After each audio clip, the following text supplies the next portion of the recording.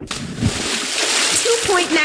Why are you judging my daughter's diving? I wasn't talking about her. I was finalizing this month's special at Pella Windows and Doors of Wisconsin. 2.99% interest for 10 years. Wow, 2.99. That? Visit PellaWI.com. The Wisconsin State Fair is here, bringing you the sights and sounds live from the fair. In for Jeff Wagner, here's your host, Ryan Recker. Indeed. At the State Fair, watching all the happy State Fair people walk, every single person is enjoying themselves here. What a nice representation of Milwaukee, and hearing the live news coverage from Chicago announcing that Milwaukee will host the 2024 presidential, at least the Republican side of it, convention is fantastic, and I have to give major props to probably one of the great thrills for any broadcaster. As you heard Eric give the announcement and then go live to the feed when they announced it at that exact moment, you get the sound clip on the air accidentally. Oh, there's not a greater broadcast feeling. It's the equivalent of hitting the post and you're playing records in the 1970s. That's the only other feeling that can actually match that one. I'm online at Ryan Recker, Ryan Recker Radio, if you want to follow me on there. And yes, I have texting capabilities here, so if you want to text the show, I can still read those. If you want to call the show, I can still read those too. And I have to give a lot of credit to Mayor Cavalier Johnson. In Nashville, earlier this week, they had the opportunity to make their case for the RNC convention. In Nashville, their politicians decided that, no, we're going to continue to bicker. And the Democrats there decided, well, we kind of want this, so if you really want this convention, you're going to have to concede to these points. And the Republicans said, no. I mean, legislation aside, why would you deny Nashville this awesome opportunity to make millions of dollars and put them on the national stage? Ultimately, they voted it down. Luckily, Milwaukee had everything they needed, everything signed and said, hey, deliver. And they did. And today was that big announcement. And since Cavalier Johnson is a Democrat, I wondered, okay, what's he going to say about this? But there he is, even though it's the opposing political party, has nice words to say. And his message is, we want you in Milwaukee. It's not political in that sense. He understands it's a good thing for the community, and it will be a good thing for Milwaukee, money-wise. Absolutely it will. And it gives you a great opportunity on a national stage. This is awesome. So I was so thrilled to hear him pitch Milwaukee like he did, even though it's a convention for the political party opposition. So big thumbs up to him for doing that. I'm glad he was a part of it. And it goes to show you, Milwaukee has their stuff together. Nashville does not. And for all the credit that Nashville receives for their music scene and all the different atmospheres and, oh, it's so good, it's so trendy, all the kids want to move here, the young professionals, things like that.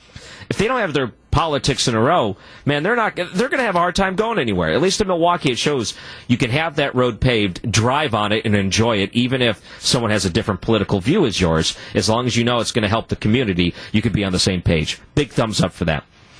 A few things I want to get to this hour on the show. I saw that Fox 6 investigation regarding the police takedown. I want to bring up a couple of observations on that. Maybe you've seen it, maybe you haven't. We will talk about that this hour, too.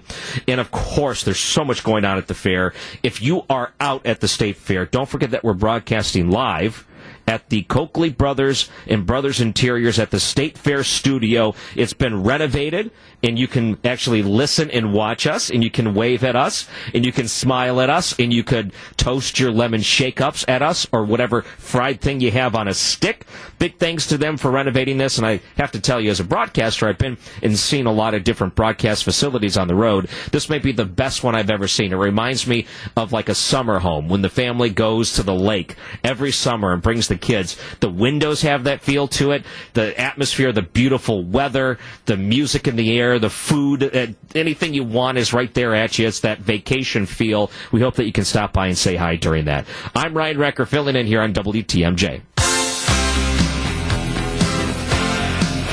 Fox 6 investigates a story about a private cigar lounge co-owner in the Milwaukee police. So I watched the video, I watched both sides of the story, and it's an interesting story, honestly, because I see both sides to this. And ultimately, the man is upset with how police decided to handle the situation. He was taken to the ground. So if you haven't actually seen the video of this, I would encourage you to. But since we're going to talk about it, I'm going to open up the phone lines. The AccuNet Mortgage talk and text line is 855-616-1620. And I'll give you a rundown of this, and the reason I want you to see it for yourself is so you don't think I'm trying to play a side here. I want you to really, unbiased look at it. What ends up happening is that there's a call to a business, and it looks like the bottom floor is a business, with the second level being residential, so someone lives up there. So they were called because a guy was shot at this cigar bar, and police get there, and they look around and they see, okay, there's a hole in the top of the cigar bar. Okay, so it understands that somehow a bullet came from the top down and hit this guy in the leg.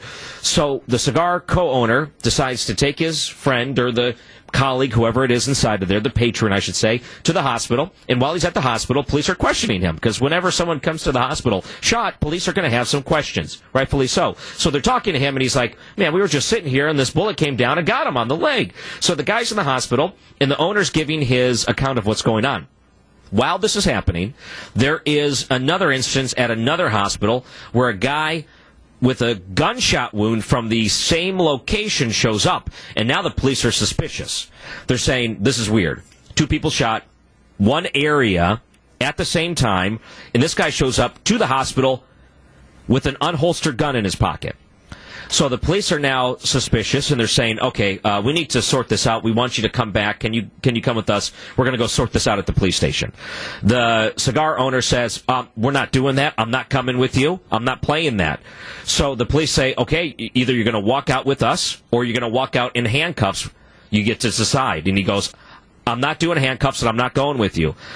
So there's about 4 or 5 officers there, and you can see it on the video. And the officers try to take him by force, because he's not doing it voluntarily, and he's fighting the police, and you hear them saying, stop resisting, stop resisting. And while the police are trying to get the handcuffs on him, while he's resisting, they fall to the ground. Now, keep in mind, when you're surrounded by police officers and your arms are being withheld by them, and you fall, you're most likely to injure yourself, because you're going to not be able to brace yourself with your hands. So they do that, get him up, handcuffed, take him to the police station, where they sort this sort of thing out. So here's what ends up happening. Apparently the people that lived above it, the guy said he was showing off his firearm to some kids or whatever in there, and he said the gun went off, shot him in the leg, went through the floor, into the business underneath, and it was all an accident. So the guy was scared when he fired this gun on mistake, and he jumped off the balcony of the backyard and ran, and then eventually made it to the hospital. Once police was able to confirm this, they released the other person, said, this looks like it was all a misunderstanding. So here's where the controversy starts. And this is where I want to ask you if you think anything was wrong here.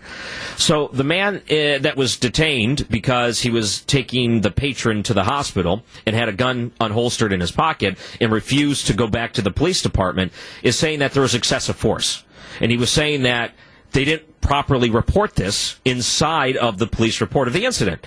They didn't take him because they took him by force, but they didn't report it took him by force. So now he's bringing a suit up against the Milwaukee police, and he wants this further investigated.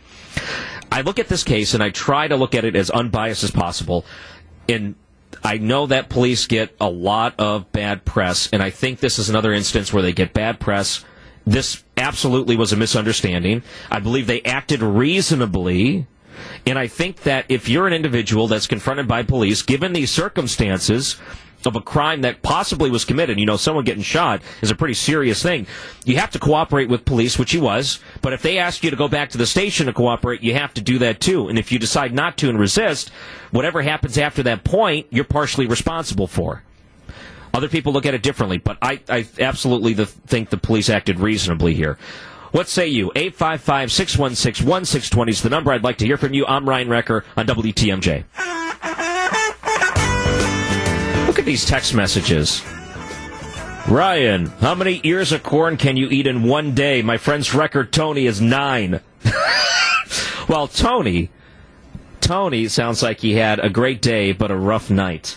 Another text message, given all the confusion in the situation, I think the police were within bounds as far as force goes. Sounds like they tried to do the right thing, given the information they had. And it was. I mean, at first there was going to be no reason to take him into the station. Everything checked out. It wasn't until the second gunshot victim showed up, and then they said, oh, there's something fishy here. We better investigate this a little bit further. Now, keep in mind, the guy's story checked out, and he was telling the truth, but the police didn't know that at the time, and they had no way of knowing that at the time. The lawsuit says that they need to hold police accountable for misconduct. The police internal affairs said there was no violation committed, no policy or law was violated in this sense. Well, the lawyers of this man, the co-owner of the cigar bar, 100% disagrees with that. But I look at this and say that there's a big difference between actions with police that are provoked versus unprovoked. Everything here was unprovoked at the start. The way that it was provoked is that you have an individual showing up to bring a patron in with a gunshot wound. Another individual shows up with a gunshot wound, and you're there with an unholstered gun in your pocket. And the police say, we need to talk to you further because, hey, you're in the area with a gun with 2 gunshot victims. We need to talk to you about this. And him saying, no, you're not going to talk to me, and then refusing to go with the officers and telling them he was going to refuse, and then physically refusing, led to him falling down. So I think there's a big difference between police going up and just for no reason harassing someone versus police doing their duty as part of an investigation, which they were doing, and then this is the result. We'll take some of your calls, 855-616-1620 on the AccuNet Mortgage Talk and Text line. 855-616-1620 is the number.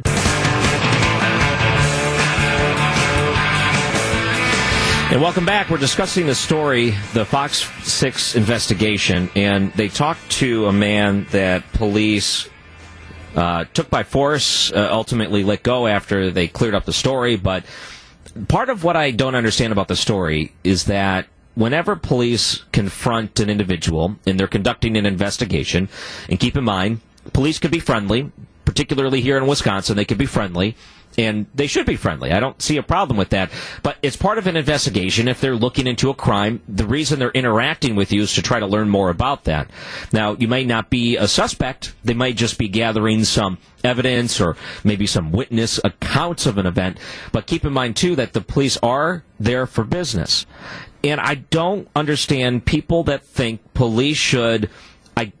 oh, gee whiz, if you wouldn't mind coming with us, and you're a suspect in a crime, that you have an opportunity to say no to police when you're someone that they see as a suspect as part of an active investigation and doesn't want to cooperate with police. Oh, gee whiz, if it's not too much of a bother, can we take a look at your gun? Oh, no, that's okay. We'll just leave you alone. I don't get that type of mentality that somehow police have no authority when it comes to matters like this, and that's the wrong way to look at it. Let's take a call. Mike, welcome to WTMJ. Good afternoon, Ryan. How are you? Good. Yeah, the police were absolutely within their rights. In fact, it would have been a dereliction of duty if they didn't try to, get more information from this person. I mean, fortunately he had nothing to do with it, but my goodness, 2 gunshot victims. Yep. Oh, Mike, you cut out there for a second. Mike, call back if your phone connects back there. And one of the interesting parts about this investigation is that the guy that was living above, or at least visiting above, after he shot himself, he was so scared that he was going to find himself in trouble for what just happened. Discharging a firearm accidentally inside of a home, you could hurt someone. And ultimately, it did hurt someone. There was someone on the other end of that ceiling. And he thought, I need to get out of here. But I don't want to leave through the front door because that might be suspicious. So he jumps off a balcony after being shot. How? And the police even asked that. Like, how did you jump a balcony? Like, weren't you hurt? I've seen Die Hard and action movies like that, and for whatever reason, it's like they depict these action stars as being able to do anything after being shot, but it's never like that. Okay, I think Mike's back. Mike, did you want to finish your thought? Yeah, and I'm not sure where it cut off, but bottom line is that, it would have been a dereliction of duty if the police didn't investigate this further with this person. And it's just like what you were saying. It's beyond me why people, won't comply with something simple like that. If you have nothing to hide, you really shouldn't have a problem. I mean, I'm guessing this person just has a problem with authority, and, that's why he's resisting. I think most reasonable people would comply. Yep, thank you, Mike. And I think it's important, too, here's the other thing. Why show up to the hospital with a gun in your pocket, number two? That's a weird thing, too. But saying that if you have nothing to hide, don't get me wrong. The way I tell you, you definitely are courteous and you cooperate with police officers. But I wanted to reiterate the idea that if you are talking to a police officer, it's probably because they're there on official business. They may suspect you of a crime, so even though you didn't commit one, but they may be fishing for things that may allude to you committing a crime. So this is why this happens all the time. They may suspect you of something that you're completely innocent of, and then they may find something you told them sparks their curiosity, and now you're a suspect when you shouldn't be. I understand that you have to clear these things up. So that's all you got to do. We have to clear this sort of thing up. The wrong thing to do is to say, I know where this goes. I'm not going with you. I'm not getting in handcuffs. You're going to have to force me to go. And that's essentially what happened. And that's sometimes the result of it. One text message said, I agree about the issue. I think the issue with the case is how it was written up by the police. If they had written it up here, nothing would have been the case. Okay, so they're basically saying when they decided to do a write-up, there was just a brief mention of the struggle, but they didn't even really call it a struggle. They didn't call it taking him by force. So they're saying that they excluded this as part of the report. So if you, let's say, write a report up, and the thing that is excluded is that is a big detail. I totally get that. That is a big detail. I think the lawsuit for misconduct, and then afterwards you're trying to say that the action of the arrest is part of the misconduct is wrong. You can say that the paperwork was wrong. You can say that they wrote it up incorrectly, but does that really constitute misconduct? Or does that just constitute something that is an honest mistake? I don't know how you'd be able to say those police officers committed misconduct by not including the full written word details of something. They could honestly say it was a mistake, they left it out. That's not misconduct to me. That's just a mistake. So, okay, I think everyone looks at this a little bit differently. I'm Ryan Recker on WTMJ. So there was a text message that said police should always ask for consent because most people are nervous and will give it. And you know what? They did ask for consent. At first, when he was sitting there, they believed him and everything checked out. It wasn't until the second gunshot victim shows up that they say, okay, something's fishy here. We need to look into this a little bit further. They said, we'd like for you to come with us. You can do it on your own will. Just we can walk out here. And that's when he started saying, no, I'm not doing that. Then they said, okay, we'll ask him again. We can either do it on your own will or you're going to leave in handcuffs. And that's when he fought the police after he said no again. So there was consent asked. And I understand in a perfect world that would be the easy thing to do. Now, keep in mind, you don't have an obligation to allow an officer to consent to a search. If you're in your car, if you're in your house, you can ask for a warrant. That's constitutional. And by the way, you should consider those things because you just don't want police fishing around looking for things. I'm on that side. No, I get it. This is a different circumstance. We're talking about a couple guys got shot. Let's look at a different story. And thank you for that text message, too. I should probably point out that in a lot of cases, I am very pro-police, and I'm like that in many cases. But I'm not afraid to point out when abuses or problems arise, and there is discipline necessary. I'm not afraid to point that out. I just don't see it in this situation. Let me point this out, too, because so many people are messaging the studio about food right now, and I'm surrounded by food. I'm surrounded by lemon shake-ups, hot dogs, corn, cheese, Oreos, all kinds of stuff. Cotton candy, pizza. Yeah, I'm surrounded by that, too. Okay, I guess you'd have to be here to see it.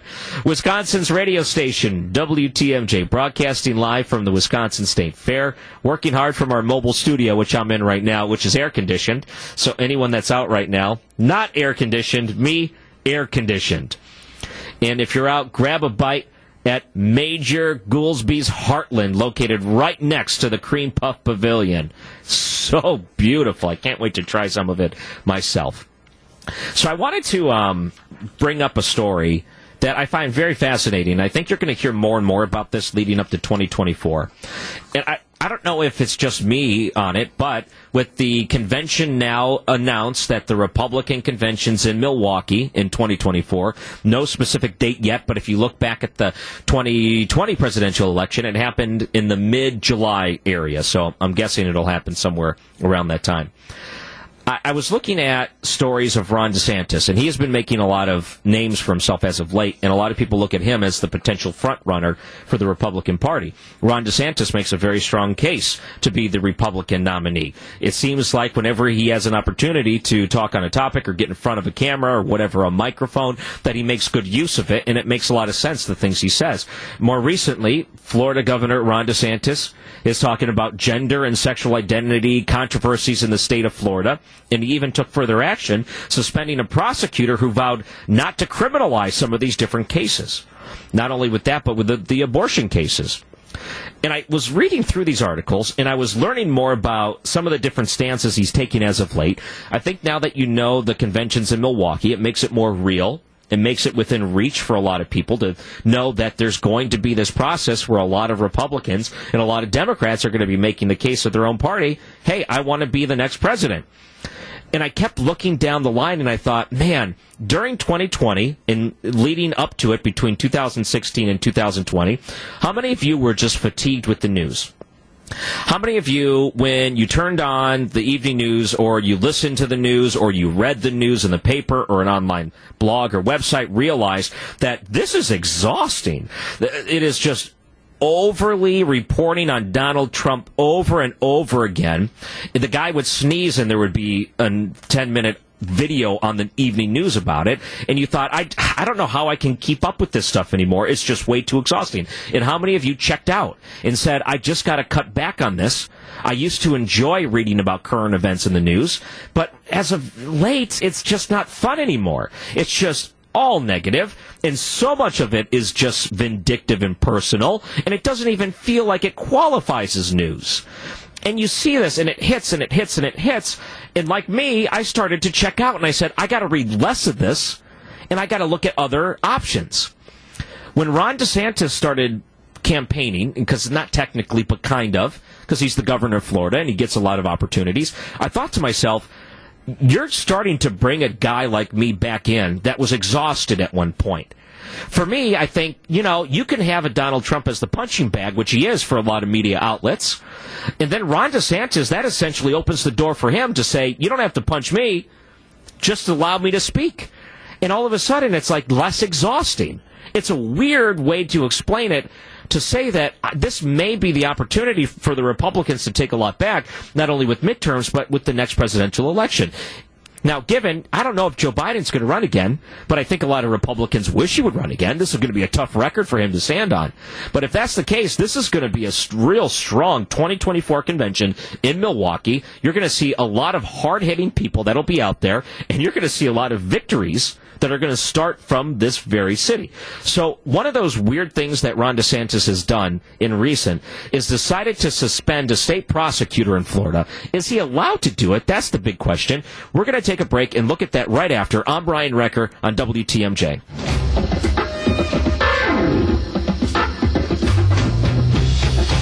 We have a couple of minutes here before we check back with the news and, of course, the big breaking news. You'll hear more reported on that. The city of Milwaukee will be getting the 2024 Republican convention. That's going to be a big one. Here's a text message about Donald Trump. He says he makes himself into a punching bag. He sneezes on camera, then denies it. So are you saying a lot of the reporting may have been unjustified at first, but made itself justified because of the lie that followed up? It's so interesting because it's hard to tell in a lot of ways the opinion side of it, as in he's got an opinion on a lot of different things, because you can go back and watch some of the videos that people laughed at and said, oh, he's lying, he's whatever. But it turns out he was 100% right. How many of these things have come to pass from Donald Trump? Just saying. But then again, I hope he doesn't run, and I hope that for the state of Wisconsin and the city of Milwaukee, that there's not the distraction of a Donald Trump run at the convention here in 2024. I really hope that you can showcase the city without having to worry about all the circus that surrounds him. I really hope he doesn't become the next candidate. And I think Ron DeSantis would be a fantastic candidate, by the way. All right, so here's two things I wanted to bring up. And this was one that I was really surprised about. Governor Ron DeSantis in Florida suspended a top prosecutor in Tampa, accusing him of incompetence and neglect of duty. And it made me wonder, all these other large cities that are having issues with prosecutors that are selectively prosecuting. They're taking things based on ideology, They're putting low bails out. They're cycling criminals back onto the street that go out and commit other crimes, and even violent crimes. And this happens in major cities, and I've heard of even instances here in the state of Wisconsin in the Milwaukee area. It happens quite frequently in large cities that are predominantly blue, meaning that the governor is a Democrat, the largest cities, mayors are Democrats, the prosecutors are Democrats. You get the idea. And they've been that way for a long time. That seems to be one of the biggest trends where people are frustrated. You hear them calling for a defunding of the police. They want to overhaul the justice system. They want to get people back on with low bail. And it doesn't matter the crime they committed. They'll just turn the other cheek. And ultimately, the cities get in trouble because the criminals get to run the place. And you don't want that. Ron DeSantis on Fox News last night, if we can play that. Well, Tucker, you documented the destruction that we've seen with these Soros prosecutors around the country, where they basically take it upon themselves to determine which laws should be followed and which laws should not be followed. And I can tell you in Florida's Constitution, that Constitution vests the veto power in the governor, not an individual district attorney or a state attorney where they can pick and choose. And so I asked my staff to review all state attorneys in the state of Florida. I wanted to see who was picking and choosing. And this is the guy that all the line prosecutors, all the law enforcement said he thinks he can pick and choose which laws. And he actually signed letters saying he wouldn't force laws against transgender surgeries for minors, laws protecting the right to life. And then he has all these policies in his agency that are called presumptive non-prosecution. No, the law is presumptively enforced. That's not something that's acceptable. Right. So that was Governor Ron DeSantis justifying why he suspended a prosecutor in the Tampa area. Andrew Warren is his name. And part of the thing that you find is that, okay, he's an elected official. That seems weird. Can you suspend an elected official? Because obviously they'll come out and say, you just defranchise the voters. They voted for me, and you can't do that to get around the ballot box. Here's his argument, Andrew Warren's. But at this point, again, from what I've heard, the governor's order is just based on pure conjecture and lies about what he thinks I'm going to do with cases that haven't even come before me yet. Do you think he's trying to make an example, kind of a chilling action here? I think the governor is trying to make a good impression on the Iowa caucus voters for 2024. It makes me wonder if this is even a good play for him. So is it even legal for him to do that? So apparently in Florida, the governor can suspend an elected official if there is no opportunity for that person to be removed. And guess what? There is no mechanism to remove that person. So the governor is within his rights to suspend. So yes, he can do that legally. Is it the right thing for him to do? 855-616-1620. Would you like that some of these prosecutors are removed for not enforcing the law? I think a lot of people would welcome that. 855-616-1620. I'm Ryan Recker on WTMJ. The Wisconsin State Fair is here, bringing you the sights and sounds live from the fair. In for Jeff Wagner, here's your host, Ryan Recker. Got some really good text messages coming through, and I would love to hear from you. One question came through, why do you think so many Republicans loyally look up to Donald Trump? Interesting question. Maybe we'll cover that later. Another one is, I'd like to see the Racine County Sheriff removed for picking and choosing which laws he would like to enforce. So in the case of Ron DeSantis, he went through with that. So there's sometimes impeachment opportunities for elected officials if you believe they are not acting in the right faith or not acting on behalf of the people. And sometimes those go through, and then there's elected officials that are impeached. And it's not just presidents that happen, too. I mean, it's even on the local stage. That doesn't happen, at least for the state prosecutors in Florida, and according to apparently the Florida Constitution, that if you are the governor and an elected official doesn't have a mechanism for removal, like an impeachment, then the governor can't suspend you. I wanted to bring up one other case that I think is a little similar, and it reminds me of what happened in Kentucky. And if you remember, the case of Kimberly Davis was an elected official, and she was there to certify marriages. And after certain marriages, and on a federal stage, gay marriage was allowed through. She refused to do it, and she said that I don't want to put my name on the document because of issues with my faith. And she was not only sued, but she was jailed. I mean, she was just leveled into oblivion. And so many people looked at that and said, that's an abuse of power. That you're going to put her in jail because she has a religious objection? A lot of people said she could have just left the office, but she decided to fight the office, right? She wanted to be able to say that she should be able to keep her job for her religious freedoms. And a lot of people, mostly those on the left, cheered when she was jailed. But here in this case, it's a little bit different. It's a suspension. So is there an instance where you can look at what happened in Kentucky, certifying marriages, versus, and some people say she wasn't doing her job. That's exactly what her job is. And prosecutors across the country who are refusing to prosecute crimes because they don't agree with it because it's not part of their political ideology. And I think you can draw those lines. And there's a lot of places where that happened. So if it happened to her in Kentucky, Kimberly Davis, then why can't it apply to prosecutors in some of these different places? I'm just throwing that argument out there. Let me also point out that I noticed there's something very popular happening in the city this weekend. U.S. Triathlon coming to Milwaukee this weekend. The Toyota Age Group National Championship returning to Milwaukee on the 6th and 7th. 6,000 athletes, 12,000 spectators. And those spectators could be at the State Fair right now, as far as I know. This is what I would propose, and since a lot of times when you find that there's running involved, they start very early in the morning. It's always like right as the sun comes up, you see a lot of these marathons start. So if the fair hasn't opened yet, this is what I would recommend. Come in through Gate 5, run through the south side of the fairgrounds, right by the Cream Puff Pavilion, and instead of getting a little cup of water or Gatorade, they slam some Cream Puff and then be on their way. And if they really want to go big, and let's say they get to that point and they say, I want some more cream puffs, then they'll stop by our friends at Major Goolsby's Heartland, located right next to the Cream Puff Pavilion, or Major Goolsby's downtown, dangerously close to the Deer District. So we're happy to be partnering with them yet again here at the State Fair. Make sure to check them out while you're here. But if you're part of the triathlon, who's to say you can't run off course? Hop over to the State Fairgrounds, maybe catch an Uber, and get yourself some cream puff and Major Goolsby. No, not going to happen for a lot of these different runners. No, I've had friends that have ran marathons, and they say as soon as the marathon's done, they're chugging carbs. They're drinking, and they're slamming down things like the cream puff. Maybe not exactly the cream puff, but things like the cream puff. It makes me wonder, because why not? It's summer in Milwaukee, and these are the things that you do. So I talked a little bit about the DeSantis effect. Here's a few things I want to get to this hour. We're keeping an eye on the bill that is set to pass, mostly because Senator Sinema has said, yes, this one Manchin, Chuck Schumer bill, this $800-some billion bill that probably will be $1 trillion when it's all said and done, or even more. The one they say that's going to lower inflation, but really, by all estimates, will have no effect, or actually probably go in the opposite direction. That's if everything goes as planned.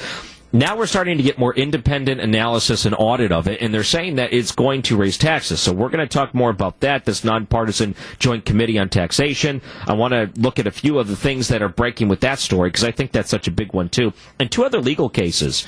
There's two cases that I think most people are watching. The Alex Jones case with the Sandy Hook families. It just breaks my heart to see the terrible tragedy that they had to go through, and then someone harassing them for all those years. Just despicable.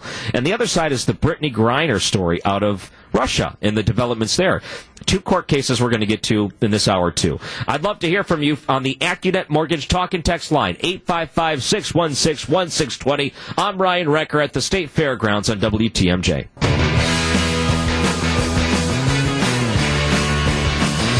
Welcome back. I love seeing all the different spectators that may be listening to WTMJ outside of our booth at the State Fair. This is an awful lot of fun. And I can't wait to taste the State Fair a little bit later today. It seems like that's going to be a nice thing to do, and a lot of people are taking advantage of the beautiful weather today, too. And I'm here in my air conditioning, which, hey, if you're out there sweating, don't worry. There's a lot of opportunities for you to cool down. So I wanted to get to one of the latest developments that are going on with the Joe Manchin, Chuck Schumer bill. As they called it, the Inflation Reduction Act. But I think a lot of people are now calling it for what it is, which is a climate bill, because so much of what is being addressed in ways is climate change. And they say that in order to try to reduce inflation, we must address climate change. So they're trying to springboard one to the other to justify it, but then they're going to put on the marquee the inflation to say that here's Democrats trying to do something with it, when in fact a lot of independent analysis shows that it's not really going to do anything. At the very best, what it's going to do is be a net zero to inflation. And if that's the case, then now you're talking about debt. So if you're going to put yourself further into debt, could we help inflation and actually lower that inflation number by not accruing as much debt? Or do you want to stay on track with the way inflation is today, continuing to rise at a record pace, at least the most I've ever seen in my own lifetime? Is that how you want to continue? I don't want that. In fact, I want to find things that will actually reduce it. This will not do that. So here's the very latest on the Inflation Reduction Act, and Senator Sinema says she's on board. Part of the problem with her being on board is they had to revise some sort of tax code that helps super wealthy people, so she's getting criticized for that. The $45.6 billion in the bill was designated for enforcement purposes, but the legislation gives a total of $80 billion in new funds to the tax collecting agency. So people are waking up and they're realizing that in order to curb inflation, because, you know, that's something that affects every single person, if you're someone that is not making a lot of money and your family is just getting by, and you're noticing that it takes more to get to work when it comes to filling up your gas tank, and you're noticing that it costs more every time you go to the grocery store, and you're realizing you can't go out and do as much as you want to because you just don't have the extra discretionary funds, you're not alone. A lot of people are like that. If you realize that if you're self-employed and you're working for your own, and you're buying your own products or you're buying your own materials, you're realizing that's costing more, you're realizing that it's harder to get anything done. That's not by surprise to many people that are on lower income, and myself included. I realize every time I go to the grocery store, eggs and milk and everything costs more money, and you can't buy the same things that you used to. That's scary, and to me, I don't like it. I want the trend to go back in reverse. I wish I was spending as much as I did a couple of years ago, when things were actually going pretty well. This is pre-pandemic. So if you want to punish those people, here's how you do it. You hire a bunch of IRS agents. And that's what the government's going to be doing as part of this bill. To curb inflation, they're hiring more IRS agents so they can do more audits? Now, hold up a second here. Now, I'm not the smartest lawyer in the city, because I'm not even a lawyer. But I will tell you this. If you're going to be auditing more Americans and hassling them over side hustles, things they may be doing to make ends meet, let's say some of those people decide to Uber. They decide that there's a third-party app service that allows them to go and make a couple extra bucks here and there. Maybe they go up on Thumbtack or one of those websites where you can hire a handyman. Maybe they're just delivering goods through Uber Eats or Lyft or whatever it is. Maybe they're picking up a second job, or maybe they're just helping a buddy, or maybe they're doing this or that. Whatever it is, selling stuff on eBay. Maybe to get a couple extra dollars, you're like, well, do I need all this extra clothes? Do I need all these toys I had when I was a kid? Maybe I'll sell them online. Someone will have joy with them. This is what the IRS is going to do starting next year, if they pass this, which it looks like they will. They're going to hire more agents, and if they find you accidentally left off a sale on eBay or whatever it is, they're going to audit you, or they're going to come after you. Does that sound like it's giving the middle class or the lower class any sort of relief? That seems like they're hassling them, because the ones that are going to be most impacted by this are the ones that are most likely to pick up a third job or a side hustle. This is a really big deal, hiring IRS agents. And I keep looking at the arguments online with this, and the arguments are, well, it's just for the super wealthy, and so they can't dodge their taxes. Well, essentially, what this new audit is reporting is that not only is the idea that no one under $400,000 a year are going to find tax increases. That has been blown past. They're finding that people under $200,000, $100,000, and even as low as if you're making $30,000 a year, you're going to find that tax increases and harassment from the IRS is going to be in your future. Great! I want less IRS in my life. Man, I don't want to have to deal with that. That's just scary. And we got all this money to hire a bunch of IRS agents. Got it. Great. Thumbs up. No thanks. not the IRS. Of all the agencies to hire people, if you're talking about reducing inflation, this is like remember in the 90s, everyone said, criticizing the Democrats as tax and spend. Well, what's exactly happening here? Tax and spend. That's exactly what this thing is right now. Oh, come on. You're listening to WTMJ. Great text messages. I really would love to hear from you. 855-616-1620. And you would not believe the amount of people defending the IRS on social media. I don't get it. I thought the IRS was universally hated. Democrat, Republican, it doesn't matter your background. I thought the IRS was the enemy. What do you mean? Why are we looking at them as the heroes in all of this? No, please, stop. A couple of text messages coming in. Looks like Jeff wanted to know if I've seen any clowns at the state fair. No, the clowns are in Washington, D.C. No, I'm sorry. That was just a stupid, obligatory clown joke. Text message. How come you guys aren't talking about Ron Johnson? That's a good point. I mean, we could talk about that race, and of course next week it's going to be even more important with the primary.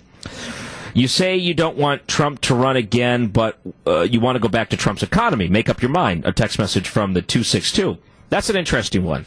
I don't think that he's the only person that would bring that economy, though I would welcome that economy again. I think that Ron DeSantis could do it, and I think a lot of different Republicans could if they have a spine. Now, some Republicans don't, but some do. Biden, here's another one. Biden administration is going to weaponize the IRS. Conservative organizations and families will be the target. That's an interesting thought, because during the Obama administration, you saw the IRS looking at conservative nonprofits, and that was pretty well documented. And the idea was, do you really want the government finding their way into your life and weaponizing your tax returns that way, or even weaponizing the ability for you to call yourself a charity, or choosing and picking based on your organization's ideology? So you may be a conservative group, or let's say pro-Second Amendment group in a nonprofit, or you may help military families, whatever it is. They may look at that as more conservative than not and then punish you for that. That's actually very scary. And if they are selectively doing it and weaponizing the IRS, I think that's one of the reasons why they were gutted to begin with, because they said, you have too much time on your hands if that's what you're going to do. So good news. If you thought that weaponizing the IRS was a good thing, it looks like you're going to go back to those old days of weaponizing the IRS. I do believe that's a real possibility, and it also makes you wonder, is it possible to have a watchdog or someone to audit to make sure they're being honest in the way that they're handling these things? Are they specifically looking at maybe income over $500,000, 400? The Biden administration keeps saying $400,000 and higher are the ones that are going to be affected by this. Are they only going to audit and monitor those that are of higher income or have assets at a certain level? Or are they going to be harassing people making less than $200,000, $100,000, or they less than $50,000? Well, I think the truth is, when you look at it, inside of the Senate, in a nonpartisan group, they have looked at the proposal and they realized that it's going to increase taxes on millions of Americans. And it's those making less than what the White House promised they would leave alone. Can we play that montage from President Biden real quick? I should have queued you up that we're going to do that before. I'm sorry, Charlie. But the president, as you know, in many different quotes, have said over and over and over again, what we're going to do here is never touch anything under $400,000. He made that a sticking point in pretty much every opportunity he had to talk about some of his legislative challenges, as to say the hurdles to get through some of his legislative challenges is that, don't worry, if you're making under $400,000, that's not going to happen. Well, in fact, that's exactly what's going to happen. The nonpartisan Joint Committee on Taxation has looked at this and said taxes will increase by $16.7 billion on Americans earning less than $200,000. So that's far less than the $400,000. And you may be thinking to yourself, I don't got a lot of sympathy for someone making $400,000. They can probably afford to pay more in taxes, right? So you look up to that and say, since it doesn't affect me, then it doesn't matter. Well, I think the key takeaway to something like this is, even if it doesn't affect you because you're not over $400,000, keep in mind, now you're trusting that they're telling you the truth, and it's only going to be above the $400,000. And how does trusting a politician ever go? Poorly. It always goes poorly. They also say $17 billion tax targeted at low and middle income earners next year, including with all the issues we have with inflation, Maybe that you're pulling a second job. Maybe you're thinking about a side hustle, other ways to make ends meet for yourself. This should really be concerning to you because it's already hard enough to live right now. Like, you got enough challenges going on. Every time you look at the news, there's something new going on. You're like, okay, things are great. I'm at the state fair and I don't have to wear a mask. Things are getting better. Oh, wait, we're going to do a national emergency on monkeypox next. And there's going to be another wave of COVID. And now you're going to have to be worried about this. And now you're going to have to be worried about that. And guess what? You're going to be paying more taxes next year on top of that. Please, just give me a break. At the very least, let me keep more of what I've earned. Because this money that's coming in is earned by me, not you. So just leave me alone for a minute. Can you just not do this? There was one unifier in America, and that was our universal distrust and hatred for the IRS. And now it's become a political thing where the Biden administration is going to use it to their advantage. And the sad thing is so many people in his party are cheering the overreach of the IRS. I don't think the average middle-class person will react the same way, and they shouldn't. I'm Ryan Recker on WTMJ.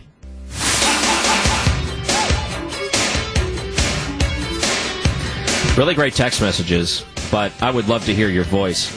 This is a medium where sound travels, and your voice would be part of that at 855-616-1620 on the AccuNet Mortgage Talk and Text line, 855-616-1620.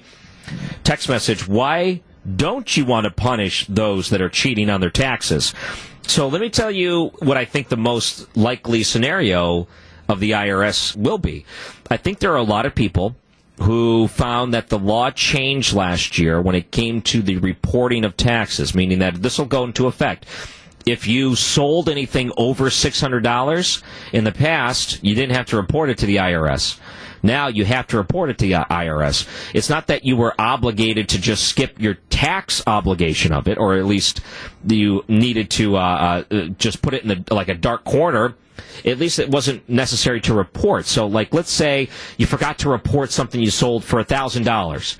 Okay, you should have paid some taxes on it, but you forgot. But at least the IRS wasn't auditing you for it, because that would have been a little excessive, I would agree.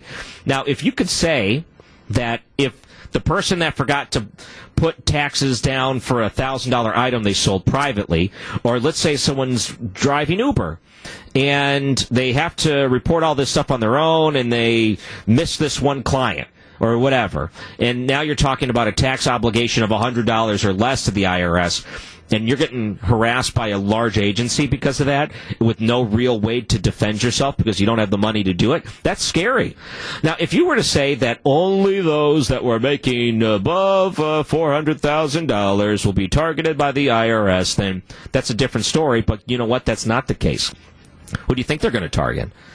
Those that have the resources to track and monitor things very closely and then fight it through lawyers, or those that have no other means to do so other than to just pay the piper and just accept whatever's said without having the ability to look through it with an accountant?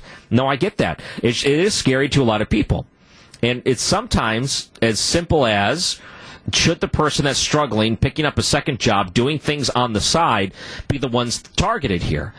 And ultimately, those are the ones that are not going to be able to hire the resources necessary to defend themselves. Here's another text message. Lower income people have lots less money to hire lawyers. Yes, that's a great point.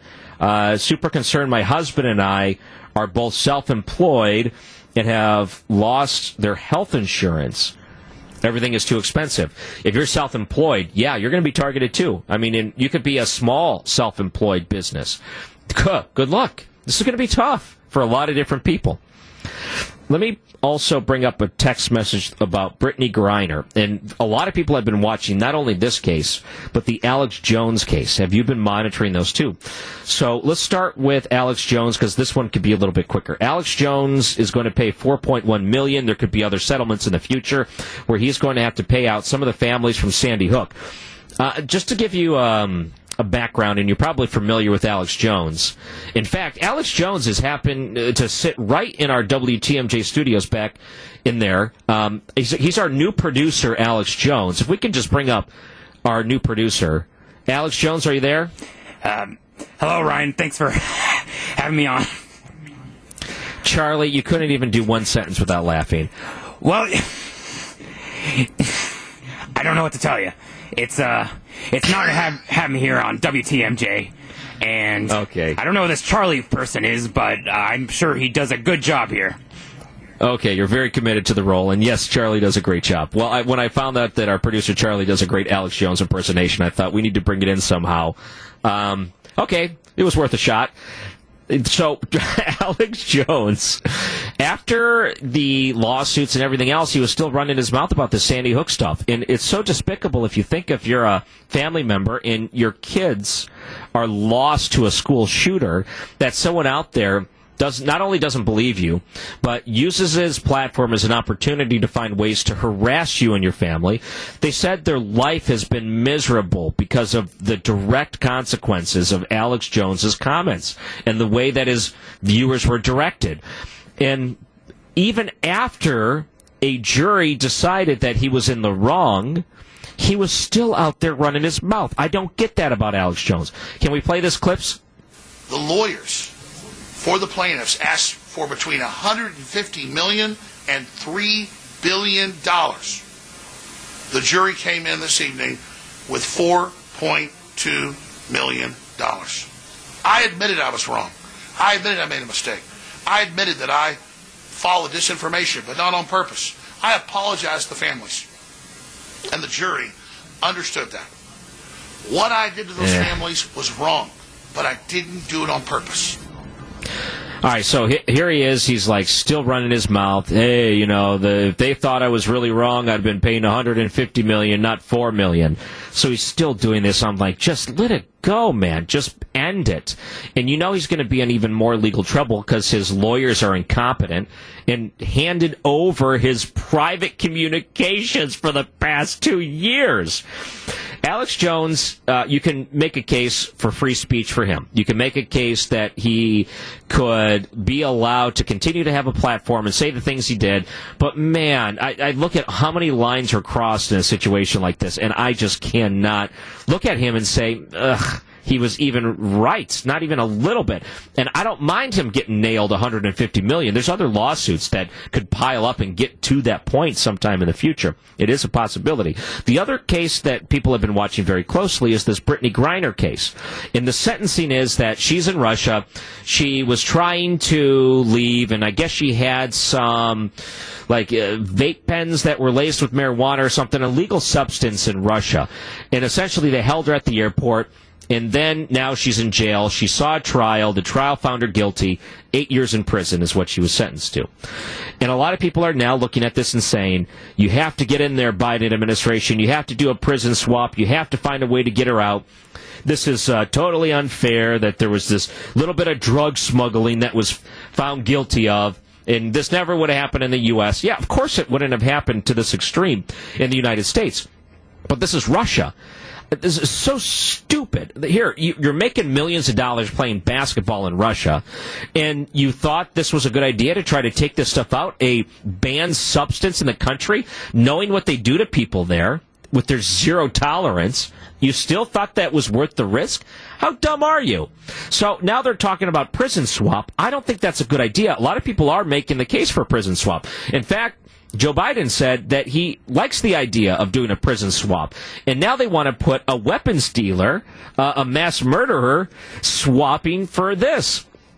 I look at this and say, it's not good that she's being held in jail for this, because this is such a minor crime, all things considered. This is a dumb thing to hold someone 8 years for.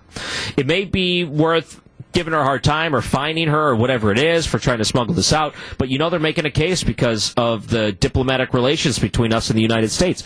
I get that. I totally get that. But, she did something stupid and she is guilty of it. So what's your take on these two? And the way I look at the reaction online, social media, everyone's looking at her as a hero right now. But no, she did commit a crime. If anything, you should say you got to show a little bit of mercy. But do you do a prison swap for her? That's the next thing. Is it really worth us giving up everything in order to prison swap someone that actually committed the crime? Let's take some of your calls. 855-616-1620 is the number. 855-616-1620. I'd like to hear from you, and I'll take a look at your text messages, too, here on WTMJ. Not much sympathy for the WNBA star in Russia right now. Yikes. I see the text messages. Not much sympathy. Just not there. So the prisoner swap that they are referring to is a Russian that was taken as part of an operation. Victor Bout is his name, and he's referred to as the Merchant of Death. You got a nickname like that, the Merchant of Death, an arms dealer. It's easier for me to say that if you're an Alex Jones, you get what you deserve here, and probably you got off easy. It's easy for me to say that. It's also easy for me to look at the sympathy side of the Griner story and say that we need... Yeah, I'm totally sympathetic for the situation that she put herself into. There's no question she put herself into this. Sympathetic that she's in jail and shouldn't be. I get that. But this isn't the United States. There was a Newsweek article that said, Brittany Griner's sentencing sends a message to every citizen in the U.S. And what is that message to every citizen in the U.S.? You're not in the U.S. anymore. What's the old Wizard of Oz? You're not in Kansas anymore. That's what happens. Lawyers have looked at this, attorneys at law, and they say Brittany Griner is sadly learning the hard way that life is different when you leave U.S. borders. Well, no kidding. Really? And there was one other point I wanted to make about this. So many people say, if this was anyone else, you'd be sending SEAL Team 6 in to go grab her right now. If it was anyone else, you'd do everything at your power to get... If that was LeBron James over there, you better believe the United States would step in and they would give whatever they want to get... You hear those type of rationale, and they use this as a way to defend the wrongful imprisonment. And yeah, I get it. This is wrongful. This is not right that she's in there. But she did break the law. And I don't think that you have to hand over the Merchant of Death to get her. You have to find other means and ways for that to happen. But there was another individual that was accused of being a spy in Russia. And this one individual that, by every account, was not a spy, not even close to being a spy, just happened to be at the wrong place at the wrong time. And he has been held prisoner in Russia for as long as, well, even longer than this, for quite some time. His name is Paul Whelan. He was wrongly suspected and imprisoned. And my thought of that, everyone says, oh, if this was any other athlete, you'd be over there grabbing and getting her out of here. Where were you when you talk about all these other people wrongfully imprisoned in Russia?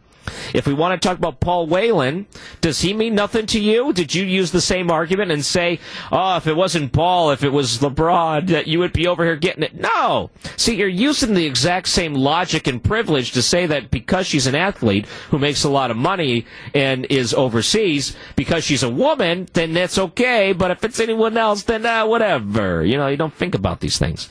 It's, out of sight, out of mind. I don't think that's the right approach here. So just keep in mind, there's a lot of these arguments that I look at and say, no, you can have sympathy for them all, but please don't give the Merchant of Death up for it, because he was rightfully detained and being held for something like this. But the way that they try to justify it is they'll say, oh, he only has 6 more years left in his prison sentence. Between those two, they have like a couple of decades left in their prison sentence. So, good trade. You're actually coming out ahead on something like this. Well, you're not coming out ahead. You know what's going to happen? He's going to go back to supplying arms and killing people because of that. I'm Ryan Recker. You're listening to WTMJ.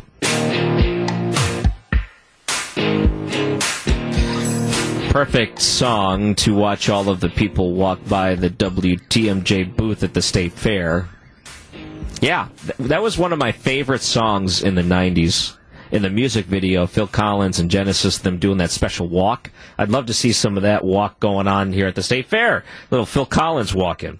The WTMJ broadcasting live at the Wisconsin State Fair. And thanks to the Coakley Brothers and Brothers Interiors, State Fair Studios have a brand new look. Come by and say hi.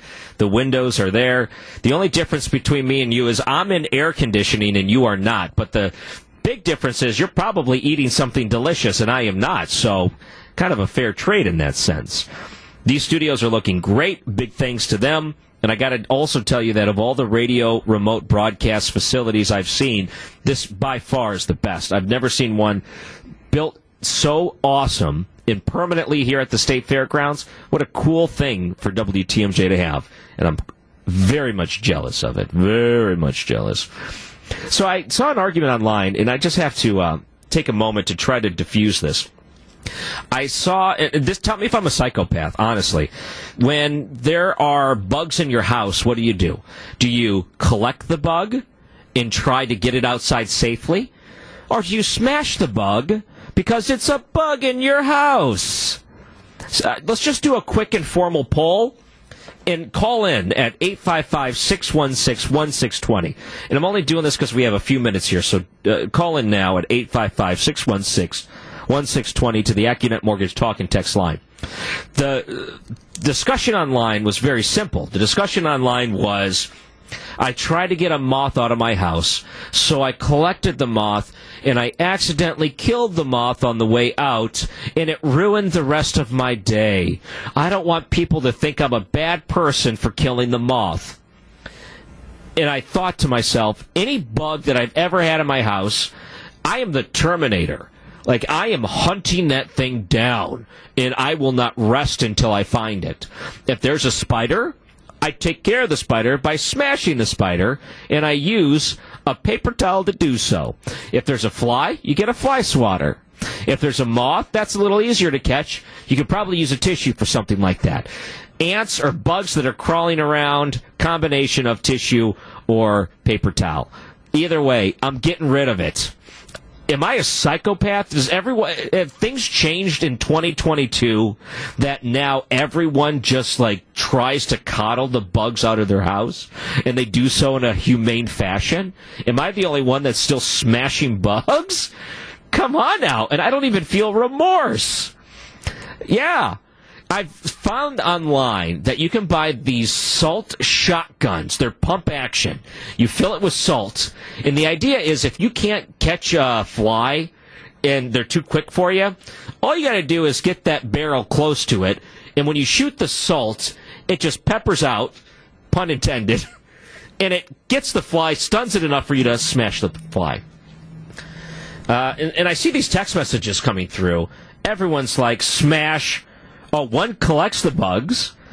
Except flies, I kill flies. Okay. So let's go to Connie, who's calling in. Welcome to WTMJ. Thank you. I'll tell you what, it depends on the bug. If it's a ladybug, I will take it outside. If it's a fly, I will swat it. Or some nasty bug, I'll just crush it. But any bug like a ladybug, I'll take it outside. So why does the ladybug get a free pass? Oh, they're so pretty, I think. and they don't seem to cause any harm. Okay, a lot of these are bugs, they don't cause harm. I mean, I'm sure the ladybug appreciates that you decide to discriminate based on looks. I'm just trying to do that tongue-in-cheek, Connie. Thank you very much for calling. Wasn't that great? If you just look nice and you're a ladybug, you can get away without being smashed. But, oh, those ugly stink bugs, they look ugly, and their name is ugly. Smash them up good. You know, come to think about it, the stink bug is probably the only bug that I would actually scoop up, take outside to smash, because I don't want that smell inside the house. No, I'll scoop it up, get it in the paper towel, I'll take it outside, and then you step on the paper towel, and you leave it out there, you throw it away in the outside bin. It's a lot better than having to smell that thing or have to worry about smelling that thing in the future. So, okay, apparently I'm looking at the text messages. Smash, smash, smash. A lot of psychopaths with me here today. We have another hour of radio. I'm Ryan Recker filling in here today, and it's so nice to be with you at the Wisconsin State Fair. What a beautiful day to be outside. I hope we can visit and see each other here today on WTMJ. The Wisconsin State Fair is here, bringing you the sights and sounds live from the fair. In for Jeff Wagner, here's your host, Ryan Recker. Broadcasting live from the State Fair, WTMJ's mobile studio is very impressive. Got to tell you, I'm really enjoying it so far. And if you are here at the State Fair, I would encourage you to go eat at Major Goolsby's Heartland, located right next to the Cream Puff Pavilion. And I just had some food delivered to me, and I tried a couple of the cheese curds, and I'm looking forward to trying more. And much like you might find yourself here at the State Fairgrounds thinking about what you're going to eat. This is what I would encourage you to do. Go check them out first. Major Goolsby, downtown also, dangerously close to the Deer District. The couple of headlines lately in the news, a lot of people still talking about Aaron Rodgers and the psychedelic drugs that he's taking. So he's pretty open about this. And apparently in the last couple of years, he said this has really helped his performance. And on the field, it kind of had this resurgence. He's always been really good. Last couple of years, he's been really, really good. You get the extra really on top of that. So he was on a podcast discussing his secret sauce, and his secret sauce is psychedelics. Let's take a listen. To me, one of the core tenets of your mental health is that self-love. And that's what ayahuasca did for me. I'd heard about ayahuasca, and, I think there's so many myths and rumors about it. The fear around it is you're going to shoot yourself.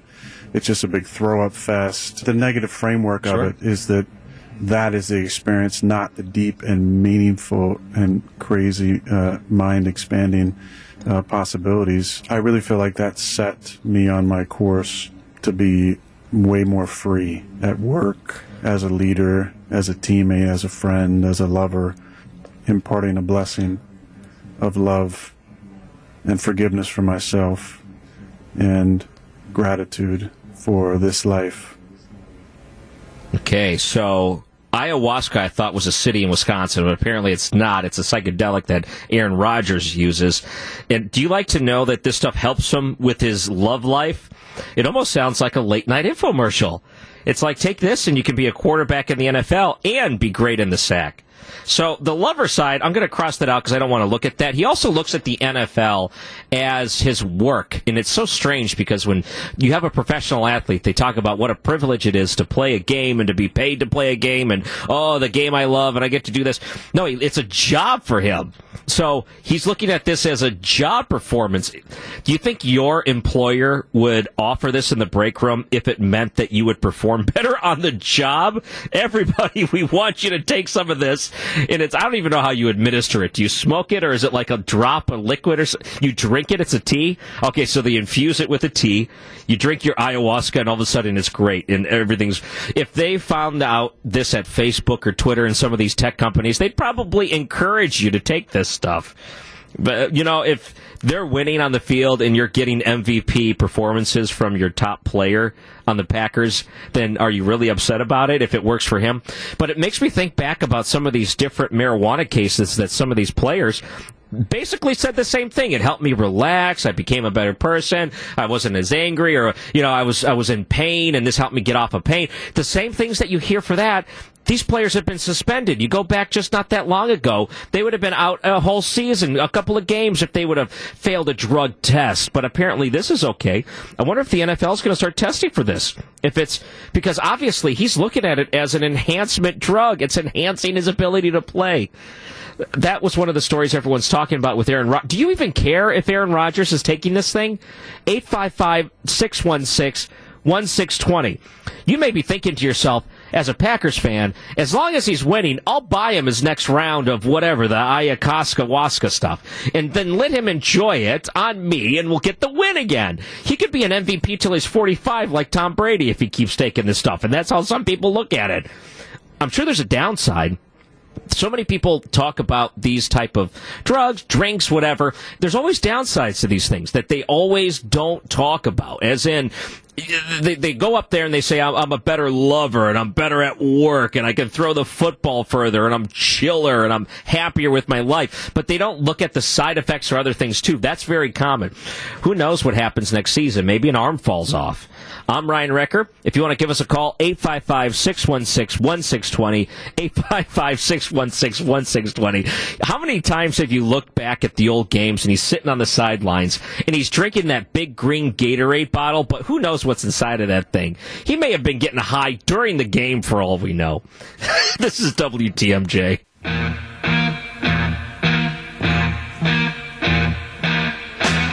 I'm learning more about Aaron Rodgers now as we speak. Ryan, I'm afraid to publicly criticize Rodgers. I don't want his girlfriend to turn me into a frog. What does that mean? Ryan? I like Aaron Rodgers. I do. I really do. I respect him as a player. I think he's, one of the all-time greats, easily a Hall of Famer. I think even some of the criticism he received regarding the vaccine as a professional athlete, totally unwarranted. I really thought they went out of bounds in a lot of ways. You brought that up. So, no, I'm saying I could be poking some fun here, sure, because a lot of ways I don't understand much about this ayahuasca stuff. So maybe someone could help me with that. Jared is on the line. Welcome to WTMJ. Hi, Jared. Oh, did we just lose Jared? Oh, he just dropped off right when I was about to go to him. Bummer. Jared, call back. I was about to take your call. Ryan, here's some other things, too. You might want to try the fried bugs at the State Fair. No, thanks. I love fried cheese, but not fried bugs. Aaron Rodgers is still dating a sorceress? So I had to look this up online. His girlfriend is Blue of Earth, who released a statement regarding the finding yourself thing. Yeah, so many people are just happy for him. They're like, okay, if this helps you become a better person, then that's all they want, because it makes you a better football player too. Jared lost service. I see a text message that came in. Call back, because this could be very helpful to try to understand that. Oh, he's calling back right now. But with this, does it even matter to you? I think about the way that this could impact his play. And if you're getting MVP seasons from the guy, you may be willing to turn the other cheek, but the rest of the league and people and fans in other places will not. They, as an outsider, will not put up with this. 855-616-1620. Okay, we got Jared back. Welcome back to WTMJ.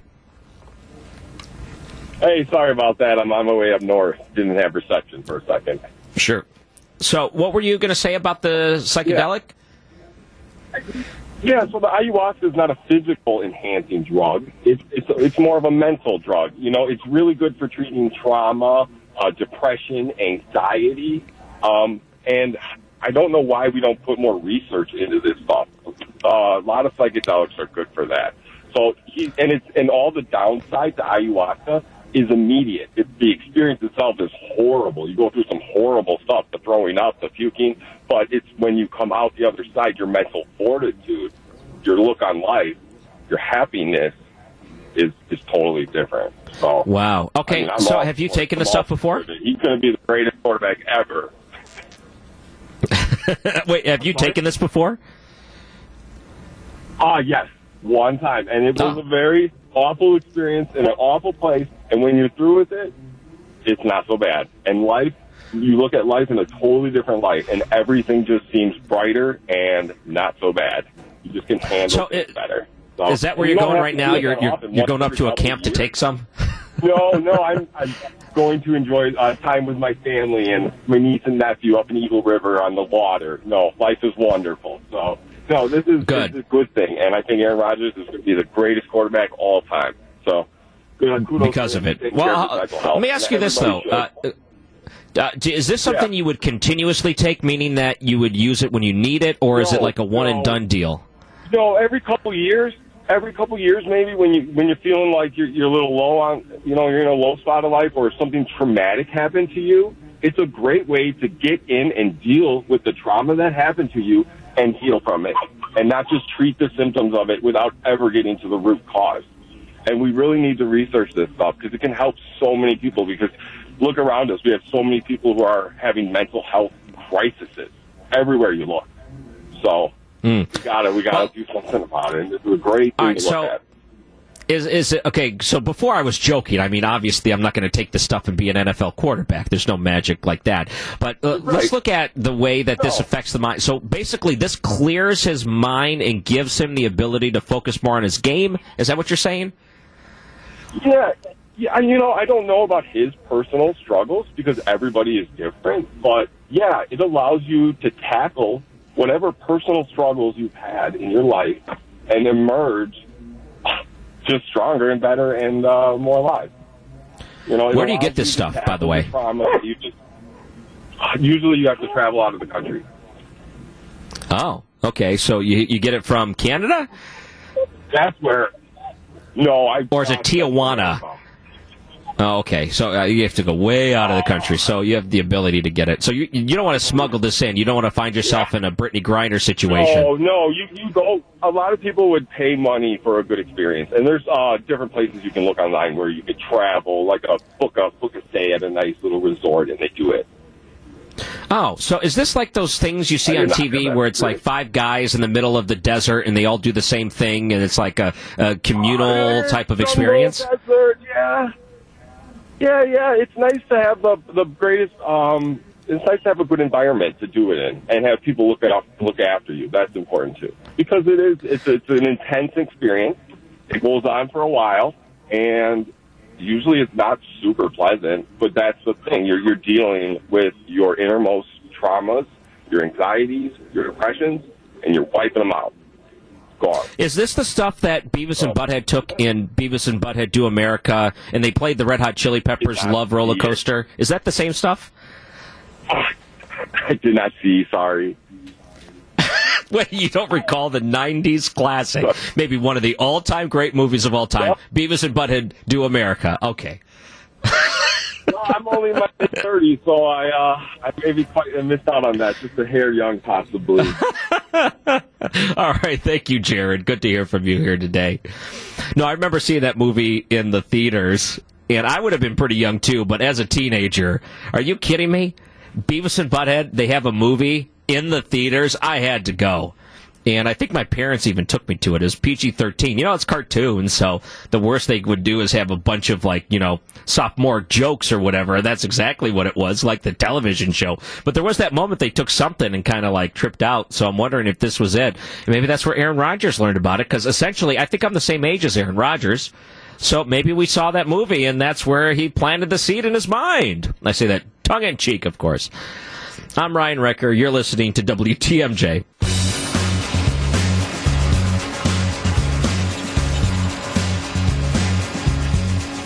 I'm learning a lot about drugs today. This is like going back into 8th grade, and the DARE officer comes in and teaches you about all these things you've never heard of before. It's good to have you here. I'm Ryan Recker, at Ryan Recker on Twitter if you want to follow me there. And it's going to be a great weekend here at the Wisconsin State Fair. We hope you can join us and check out these beautiful facilities. They are so nice. In fact, when you are here and you are listening to us, because the speakers are outside the studio, you can always give us a little wave. We love seeing that. If you want to, hello. The Mobile Studios. Make sure you check them out. Thanks to the Coakley Brothers and Brothers Interiors, our State Fair studio has a brand new look. And we have a brand new look as well, because I am not Jeff Wagner. Unless Jeff Wagner really did like a face-off thing. And somehow we changed faces and voices, but it was easier and less money to just actually switch places for the day. I'm Ryan Recker at the State Fair, and big thanks to the Coakley Brothers and Brothers Interiors. Do a great job here. Let's go to Kelly, who's calling in on the Aaron Rodgers thing. Hello, Kelly. Welcome to WTMJ. Hi. Thank you for taking my call. I can already tell that you are pro whatever this is that Aaron Rodgers is taking. You know what? I think it's really a choice for everyone to make. And I love what your previous caller said. He made it very clear that it is a transformative experience. But I think it's really important to understand that it's more on the lines of a sacred ritual and a sacred experience that needs to be led by a skilled shaman. This is not something people can just go pick up on a street corner. They made it look like he was drinking it from a Red Bull can. Like he was holding this up or whatever, and it was just something that you can just get anywhere. Kelly, what happens if my shaman's in jail? He was the QAnon shaman. Well, then you're going to have to find yourself a new shaman. And maybe there are places... Wait, what? Is there like a Uber for shamans? Can I call one up and just go and visit him? I really think you you've got to look at the history of this. This comes from, to my knowledge, and I know there's people out there in this community that know more than I do about it, but to my knowledge, it comes from the sacred tribes in Peru and maybe some other tribes in South America. And it's a very sacred ritual experience. You know, in like the United States. Yeah. Oh, yeah. I was going to mention, like, here in the United States, and this is just a general drug question, you know, you might not know this, but when here in the United States, we have this issue with fentanyl. So a lot of times you find certain drugs on the street are cut in a certain way. They add this fentanyl, and it's very deadly. A very small amount could be very deadly. Do they have that sort of issue if you go to Peru? Do you find that there's this, like, you know, people travel, and they find the shaman, and they go there, and then, you know, they don't come back? No, I've never heard of that happening. But remember, it's not a... So what is a drug? Is a drug the chemicals put out by pharmaceuticals, or is a drug a plant? So this is a plant derivative. It's not derived from any kind of, like, man-made chemical substance. It comes from plants, and that's why... And plants are powerful. Mm-hmm. To me, as someone that doesn't take drugs, this sounds like a bunch of hippie stuff. So, are like people that aren't in the drug world taking this stuff?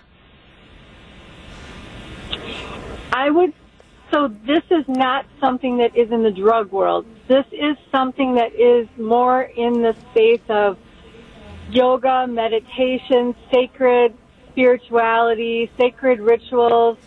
It's not something that is like a drug on the streets kind of thing, and it's not at all in that kind of category. Wow. So, like, is a mom that's driving a minivan and wearing yoga pants doing this stuff, or is it like businessmen that just have a bunch of money and they have the means to go to Peru?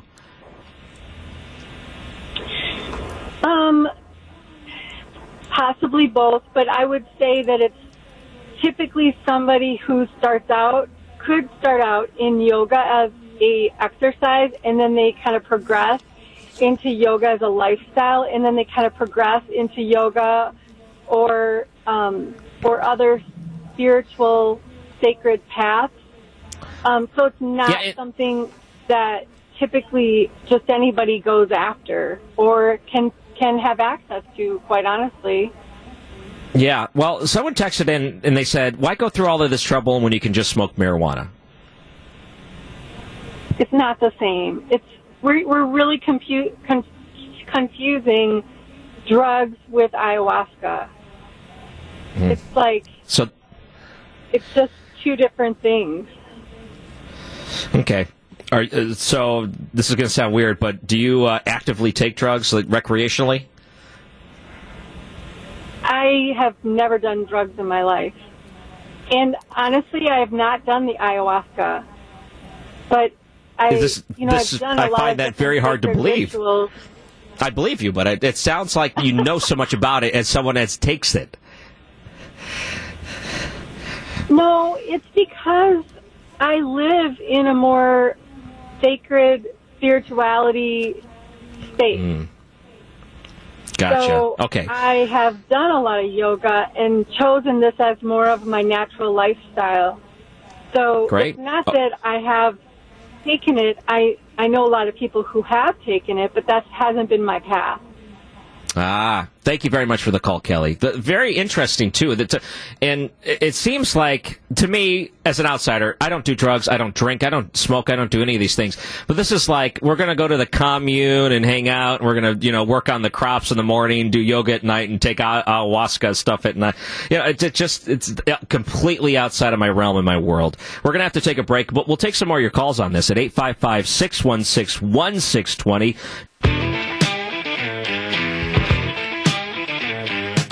Hello from the Wisconsin State Fair. I'm Ryan Recker filling in. Hello to the lady who is eating the ice cream cone on the other side. Yeah, it looks like you're very much enjoying that. It looks very good. And we're going to be here all day and all next week. We're really looking forward to spending time with you at the WTMJ studios. Make sure to stop by and say hi. Let's go to Chris, who's calling in. Welcome to WTMJ. Hey, thanks, Ryan. I really appreciate it. Yep, go ahead. So I studied abroad in Ecuador and know multiple people that have had an experience with ayahuasca. And the reason that I say experience is it's not something that can be abused. It's also not something that, I know your previous caller spoke about it, but that the shaman would allow it to be abused. This is not something that you can buy on the street, nor is it controlled by the cartels. I know that you were speaking about fentanyl. So this isn't something that is laced with anything. It's made locally by the shaman, and it's not taken lightly by the Warani in the Amazon, where I was, where they kind of allow people into this experience. I like that you said it was locally sourced. It sounds like you go to the farmer's market in Peru or somewhere, and you just find the freshest batch of ayahuasca. And it made me wonder, too, at the Wisconsin State Fair, is there an ayahuasca booth I don't know about? But you can't get that stuff here in the United States, I guess. No, it's actually made out of several roots, and only the local people know about it. It's not something that's taken lightly, and they don't allow just anybody off the street to try it. You have to more or less be approved by the person that's administering it. Oh, so you need the handshake. Like, how much does it cost? If you were there, like, how much would you have to spend to get this experience? And that I don't know. I know I've had a friend whose dad actually paid for an experience to go down to Costa Rica and have an experience, and that cost several $1,000s just to ensure that they had a connection with a shaman. But if you're in the local area, like your previous caller said, you need to know a shaman. And I'm not sure exactly what it costs. The experience itself is not super expensive, but it's really kind of knowing the correct people in order to have this experience. Our last caller didn't know, but is this the stuff that Beavis and Butthead took in Beavis and Butthead Do America? Do you know? That I don't know, but I doubt it. I think that's a little advanced for them. They're in the 90s. Okay. All right. Thank you very much for the call, Chris. Someone out there will know the answer to the Beavis and Butthead question. I wasn't really planning on doing this many callers or whatnot on it, but this is something I think gets a lot of people's attention. And what I've seen, I saw ESPN talk about it last night, Shannon Sharp and them, and essentially what they say is you can disagree with the guy off the field, but you can't argue with the guy on the field. Aaron Rodgers is the best. He's so good, and you can literally see differences in his game and how that has helped him. I think there's going to be a lot of people here in Green Bay, as you root for the Packers, that may be more forgiving. If this were something on an opposing player, if, let's say, the Bears quarterback was using this stuff, I'm sure you'd be poking fun at it, or maybe calling for something else. And I think maybe because it's a hometown thing, you feel a little bit more likely to allow it. But maybe it's just that here in the United States, when it comes to recreational use of drugs, it's become such more relaxed. And you find, culturally speaking, people are just more inclined to allow these things to happen, don't want any sort of law enforcement. They just want to say as long as they're not hurting anyone, it should be okay. And then they try to endorse and get more relaxed drug laws onto the books because they say, okay, what's the big harm on something like this?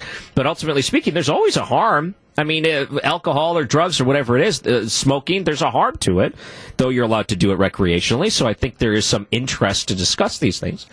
Not that I think that you'd want to bring this sort of thing here in the United States, but who's to say that after a big name like Aaron Rodgers, or even, what's the latest, the Joe Rogan, he's someone that I know is really into things like that. Maybe once you get some of the more star-studded names, that starts to influence more people to say, why not here? And why not now? So, again, that's maybe more of a slippery slope type of deal, and some people would argue that, but I don't. I think that we're going in one direction when it comes to the relaxation of recreational drug laws, that we have to be very careful and tread lightly with that, because there are downsides to it. There really are. All right, we'll take a break. I'm Ryan Recker here on WTMJ.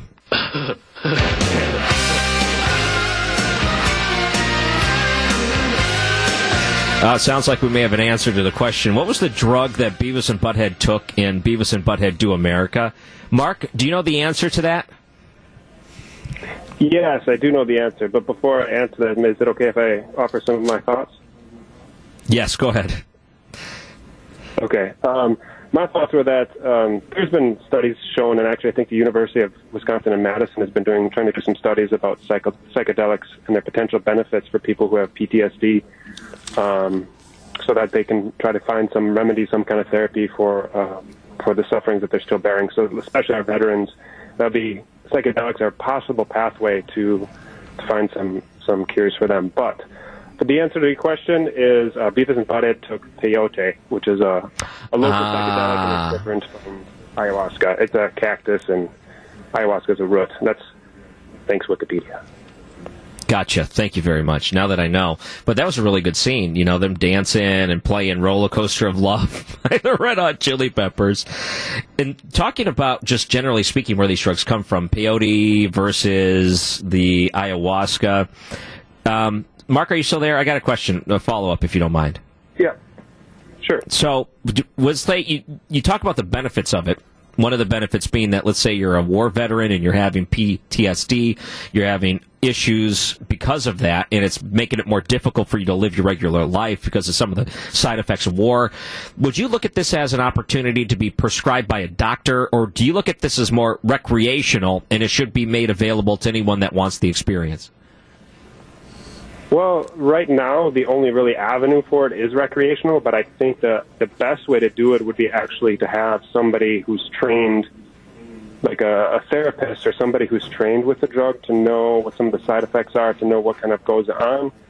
I mean, in some ways, it'd be a similar form of a shaman, but to have somebody who knows what it is, what some of the dangers that may come of it, because there are side effects with drugs, but somebody who's trained and can actually walk the person through digesting some of the things that they've seen in war.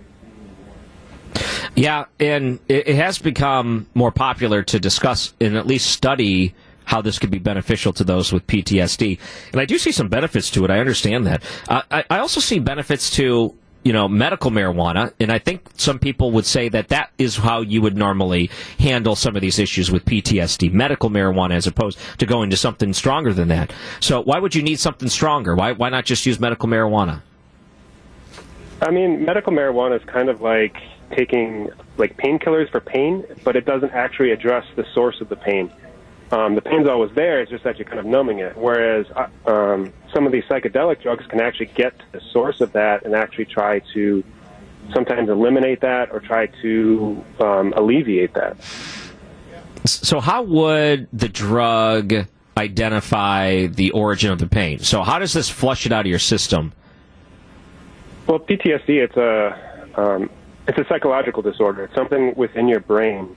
It's something that's causing you to react a certain way towards certain situations and things like that. So when you take this, especially also like with therapy, when a person enters therapy, there's a way to realign somebody's thinking, kind of realign the way somebody processes a situation, and that's what this drug would be helping. Would be somebody to process through their experiences when they're having whatever triggers them to have PTSD. They can try to engage that and affect that directly, so that when they're in situations like that in the future, when they're not on the drug, they don't have the same reaction. Are there shamans in Milwaukee? Well, not that I'm aware of. As far as I know, those drugs are very illegal, and to do that would get thrown in jail. Sure, but no, I mean, are there people that call themselves shaman that don't necessarily administer the drugs? Can you go onto the Yellow Pages and find a shaman? Uh-oh. Mark's gone. Okay, that's okay. I think Mark didn't want me to call the shaman up. He said, hey, I don't want to advertise my shaman. Maybe he is a shaman. Like I said, mine went to jail. The Q and I can't say it with a straight face anymore. All right, we have one more segment back from the state fair, and I've been telling you about all the great things that are out here. And I just got to say, the greatest thing about the state fair is you. Aw, there's so many great people walking around, and everyone looks like they're having such a great time. Yes, you're the great part of the state fair here in Wisconsin. I'm Ryan Recker, filling in on WTMJ.